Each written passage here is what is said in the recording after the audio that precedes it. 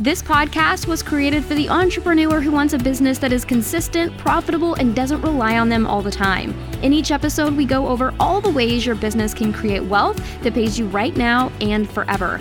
I'm your host, Haley Burkhead, and I'm here to show you how to make it all happen. So there was an entrepreneur inside the Disruptor that inspired this episode. She was having a really hard time with bridging the security mindset to the strategic mindset, which we talk about in episode 5. Mostly what was holding her back was the concept of it being okay to take on good debt. And she asked for suggestions. And I just wanted to share that here because I know she's not the only one. I grew up surrounded by messages that told me credit cards were evil, loans meant you were poor, and that was your last option, and debt meant you are in the hole that's hard to get out of, aka snowball debt, right? But there is something called snowball wealth. The same concept that applies to debt applies to wealth. And if you look at pretty much any billionaire, they have debt. And there's a reason why. They actually make money from their debt. And that's what I categorize as good debt, is debt that you actually make money from. So first, let's just start with compassion and grace, okay? Because this stuff is hard. When you have been told so many times that it was just things about debt and money, and most are lies, but that doesn't mean that they didn't stick in our subconscious, right? So it's okay if it feels tough to bridge this gap. That's why this podcast exists. That's why I created the Disruptor, to surround ourselves with messages that make money easier for us instead of believing what we've been told, which is mainly a message for people who want to have a 9-to-5 job forever and play it safe. And that's fine. There are also ways to play it safe in entrepreneurship to create wealth. It's just, how do you want to do it? 9-to-5 entrepreneur way. Since you're listening to this, I'm assuming it's going to be the entrepreneur way. So here is how a successful entrepreneur, thriving entrepreneur, profitable investor views debt. They think of debt like buying money. So let's say you go to Target, you buy clothes, right? You can also go to Walmart and buy clothes. You can also go to a place called Nordstrom and buy clothes. You can buy a similar top, but they are priced differently. Now, let's replace clothes with money. You can go to a bank and buy money. You can go to an investor and buy money. You can go to a credit card and buy money. It's simply shopping for money. And so that's where I'm saying that debt is just buying money. That's all debt is. There are two variables that decide whether or not buying money, aka taking on debt, is strategic. So that's the cost of buying the money and the ROI that's purchased money will produce for you. So we're going to break down the cost of buying money, because how do you determine the cost? It's just like you see a really cute top at Target and it's $20 and you know, okay, that's worth $20 to me, right? But if you saw the same top for, let's say, $500, you'd think about it and go, is that top worth $500 to me? So that concept, it's the same thing as you seeing a chunk of money. You're like, oh, that's a really cute chunk of money. That could XYZ for me, right? So how do we determine the cost of the money that we're buying? It's the interest rate. So I'm sure you've heard that phrase before, interest rate. So if you want to buy $100,000 and the interest rate is 2%, then you are paying $2,000. If you want to buy something for $1,000, and the interest rate is 20%, then you are paying $200. Now, to answer the question, when you purchase this money, what's the ROI? What's the plan to make more money from this money, right? Debt with a disadvantage is buying money at a high cost that has no plan to make more money. So in financial language, it's called buying a liability. And a liability is something that you own that really doesn't produce a ton of value. Besides, your happiness, right? Like, for instance, a boat. Let's say you bought a really cool boat. That would be considered a liability unless you made money from it. Now, if you're making money from it, that's where it becomes an asset. So here, let's now switch to debt with an advantage. Debt with an advantage is buying money at a low cost or a cost that is covered by how much money it will make. So in financial language, this is where you're buying an asset. It's something you own that makes you money. So let's say, same scenario, you bought a boat, super cool boat, but you were renting it out on weekends and making money from it that covered the cost of the loan that it took to buy the boat. So you basically, essentially get a free boat as long as the cost is covered, or you're actually making money from that. It's producing income in some way. That is an asset. And this is another phrase for that too, which I know we've talked about on the podcast before. It's a moneymaker. So a moneymaker is something you own, it makes you money, and it doesn't rely on you to be successful. Those are the three keys of what a moneymaker is. Very similar to an asset. It can be the same thing, right? I don't like using financial language like asset and liability because there's so much attachment. And honestly, the education around it is so freaking boring. So that's why I made up my own language, and then I made up my own visuals and diagrams for this because I just wanted to make it a fun, creative process. So let's go back to debt with an advantage. This is how debt can make you a ton of money. And I want to go through an example here because I think an example of a real life situation with real numbers, we can walk through this together and see how this works. Okay. So let's dive into this. I'm so excited. And actually, real quick before I dive into the situation, I just want to say it is totally normal to view debt as dangerous, to view debt as something that can mess up your future, to view debt as whatever, right? But when you think about it, let's think about how a wealthy person buys money and how someone that, let's just say a non-wealthy person buys money. So, and this goes back to episode 5, again, the strategic mindset versus the security safety mindset. So someone that's wealthy is always thinking about making sure that their money makers, the things that they own that make the money but don't rely on them, their money makers are providing their wealth number. And their wealth number is the amount of income they want coming in every single month, no matter what. And that covers their bills and lifestyle. So a wealthy person is leveraging all the resources that are available to them through the government, through their business, through their network, through the bank system. They're leveraging their resources to get this. Now, how that happens is totally unique for each person. And I'm not going to go into all that because we've already spent time on other episodes about those strategies.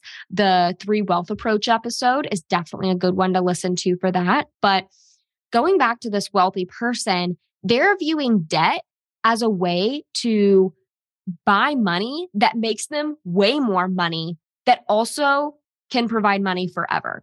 So it's very strategic, very short-term and long-term thinking skills combined, right? Okay, now let's take someone that's not as wealthy. What you typically find in spitting patterns is if I want it, I get it. Or I'm going to buy something because I deserve it because I just went through something bad. It's very emotional based, very feeling based. And that's because when you are in a safety place or a survival place, what do you want? You want to feel a certain way. You don't want to feel like you're unsafe. You don't want to feel like you're not secure. And so you chase the feeling of security by doing things that are the exact opposite of giving you security. And this is what I see a lot. And this is where snowball debt comes in often, and not always, but often, is when people are saying, you know what, I really want this item. So I am going to go buy money to get this item now. But that thing that they've bought makes them feel a certain way for a period of time, right? So they're getting their feeling, their chemical release from it. But here's the thing. The way they bought that money is typically a credit card, which the interest rate cost of buying the money is very high. It's a very expensive money purchase when you're buying with a credit card that's not paid off within the month, right? So there's that variable. And then the thing that they're usually buying is only based on their feelings, which is typically a liability. Now, let me go through this scenario too, because is a liability something that you bought that doesn't produce income for you? Is that bad or wrong or whatever? Absolutely not. I have liabilities. I think every pretty much a lot of people have liabilities. That's a pretty normal thing. And I also don't want us to go into the mindset of something is wrong or right. Okay? It's not a matter of that. It's a matter of, is it skillful or not skillful? So we know that skillful debt is making us money. We know that not so skillful debt is not making us money. So it's really about the result you want, right? So, and this is how I view it. At the very beginning, what I did was I was buying real estate for tax write-offs. Now, what I probably should have done before this is what I actually did second. And it was because I wasn't even aware of this. And this is where I just want everyone to be so aware. And I'm so passionate about raising awareness around this. This is where you need a financial freedom plan, which I have a wealth manager to hook you up with. Basically, the bare minimum is, can you put $3,000 a month towards wealth? And that includes the management fee on that. So if you can do that, awesome, great. But okay, so that is where you are securing your financial freedom. That is the hands-off approach. It's the very passive approach. It's low maintenance. It's great. It's a set it and forget it. And then I am going to get other investments that secure my wealth number in addition to that. After that, if I have extra money, that extra money is where I just put back into my portfolio because I don't need it right now. But if I had a liability that I wanted to get, I would just use that money to be put into a liability. But since I do not have that in mind, like I don't really want to buy a boat right now or buy a plane or whatever people want to buy that are liabilities, then I just put that back into a portfolio. Now, here's the thing though. If let's say next year, I'm like, I want to buy a boat. I wake up and I want to buy a boat. Well, guess what? My portfolio can buy me very cheap money because it collateralizes a loan. And oh my gosh, bankers drool over that. So that's what's great is that I am planning from every angle. And this is also where I really want to hook every single person up that is ready to work with someone like that. I will share my contact because I'm so passionate about getting this out there. I can't offer a done for you service. I obviously can't do that. I'm not qualified to do that, but I want to share my contact and be as helpful as I can be with any woman that's wanting to create wealth. So the order again, number one, get financial freedom set up. Well, actually before that, my business was creating recurring profit, right? So that's number one. And how I would define recurring profit in this specific scenario is your business is creating at least $3,000 a month of profit you can put towards wealth. Second, financial freedom. This is where we're going to set that up. And this doesn't have to pull a lot of your profit. I think a lot of people assume that it doesn't. Right now, I actually don't have my portfolio pooling a lot of my profit. I told my wealth manager, I don't want my business profit to be affected at all because currently I'm in a massive revenue transition in my business. And that is something that I do plan on talking more about on this episode because I think that you guys would find it very fascinating. All the, cool transition things that I'm going through right now. But that is something that is very low maintenance and hands off. But I know that within 3 to 5 years, I'm immediately benefiting from that. I'm setting up myself 3 years from now in such a great place. And that's a secret advantage of entrepreneurship as well, is most people aren't able to do something like that until they're retired. And entrepreneurships have a lot cooler early retirement options. And in a way, I don't plan on retiring, right? But I can still pull a retirement paycheck and not retire. And it's not through a 401k because obviously that's money you can't touch until you're a certain age.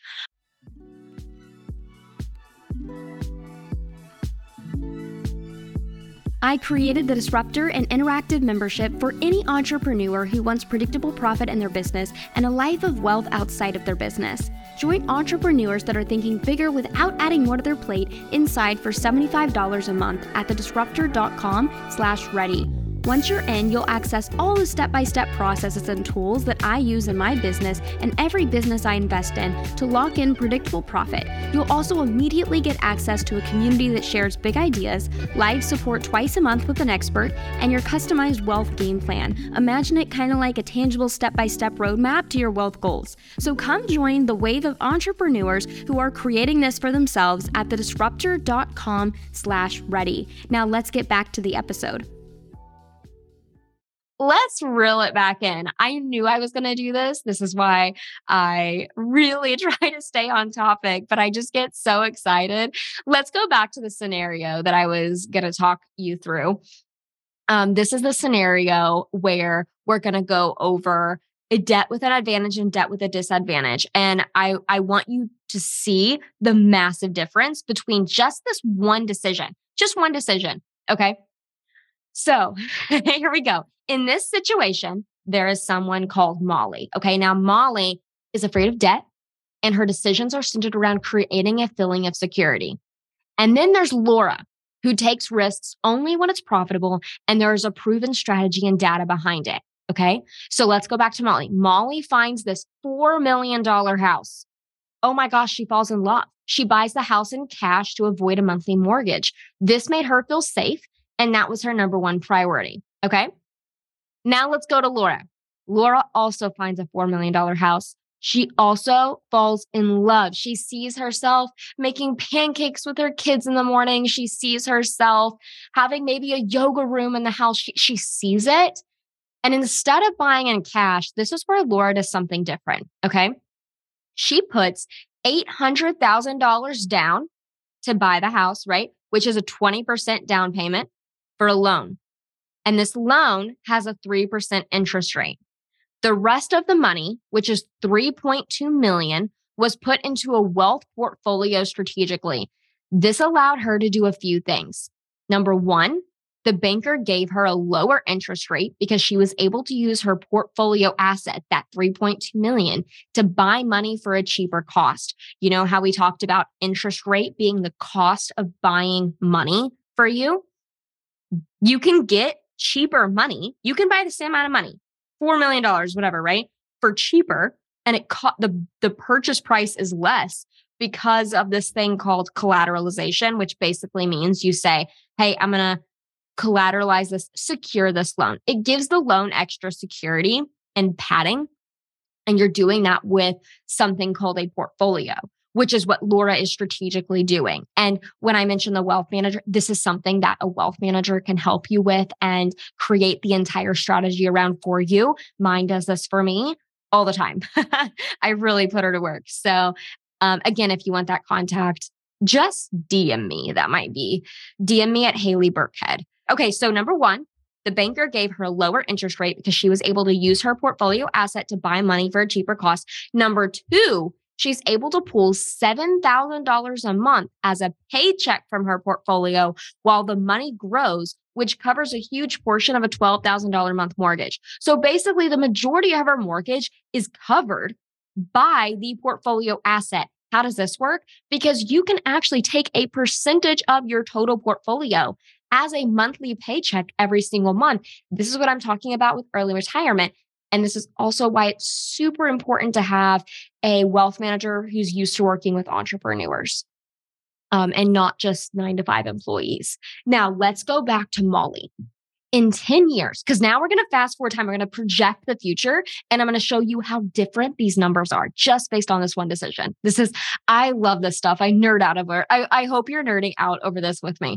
Now, let's go back to Molly. In 10 years, her net worth would be $5.1 million. So I calculated this based on the appreciation of her house. So an appreciation basically just means the cost, the value of the home increased. That's what appreciation means. Just like depreciation means it lowered, the cost lowered. So if you bought a house for $100,000 and in 5 years, the sell price was $150,000, it appreciated.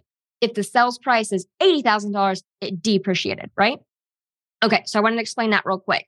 So because we're assuming based on just average market value, the house would be worth $5.1 million in 10 years. Okay. So that would be Molly's net worth.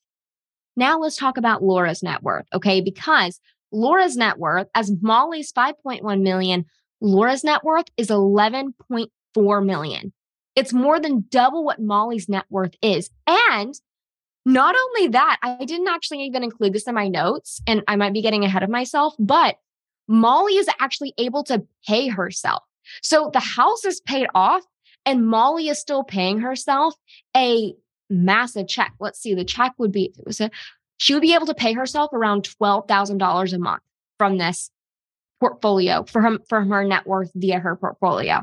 Like, that's what's crazy. So Molly is getting no portfolio paychecks, right? But she paid in cash. She felt safe at the time. Laura has a house paid off. Her house appreciated the same, right? And also she's able to now pool $12,000 a month for the rest of her life, by the way. Okay. So now that was not in my notes, but I just thought about that and I just had to, that's such an important factor of this. And that is the thing where people say wealth is long-term. And yeah, of course it is, but it's also short-term. And if you can benefit yourself in the short term and amplify your long-term benefit, like, that's the way to think like a wealthy person. Is it's not, oh, that won't affect me now, so I'm just going to put that to the side and not think about it. It's like, no, it does affect you now, and it will affect your future, of course. But if you can get wealth in a way that affects you now, you're also, as a side effect, having it affect you in the future too. So, okay, let's go back to my notes about Laura though, because she has 11.4 million net worth.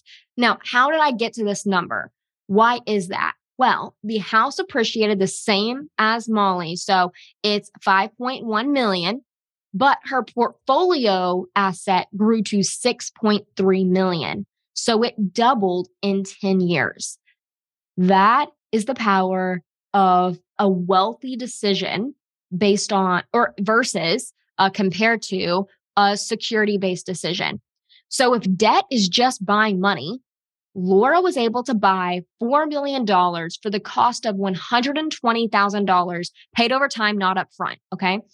And was able to increase her net worth by $6.3 million that she gets paid $12,000 a month from.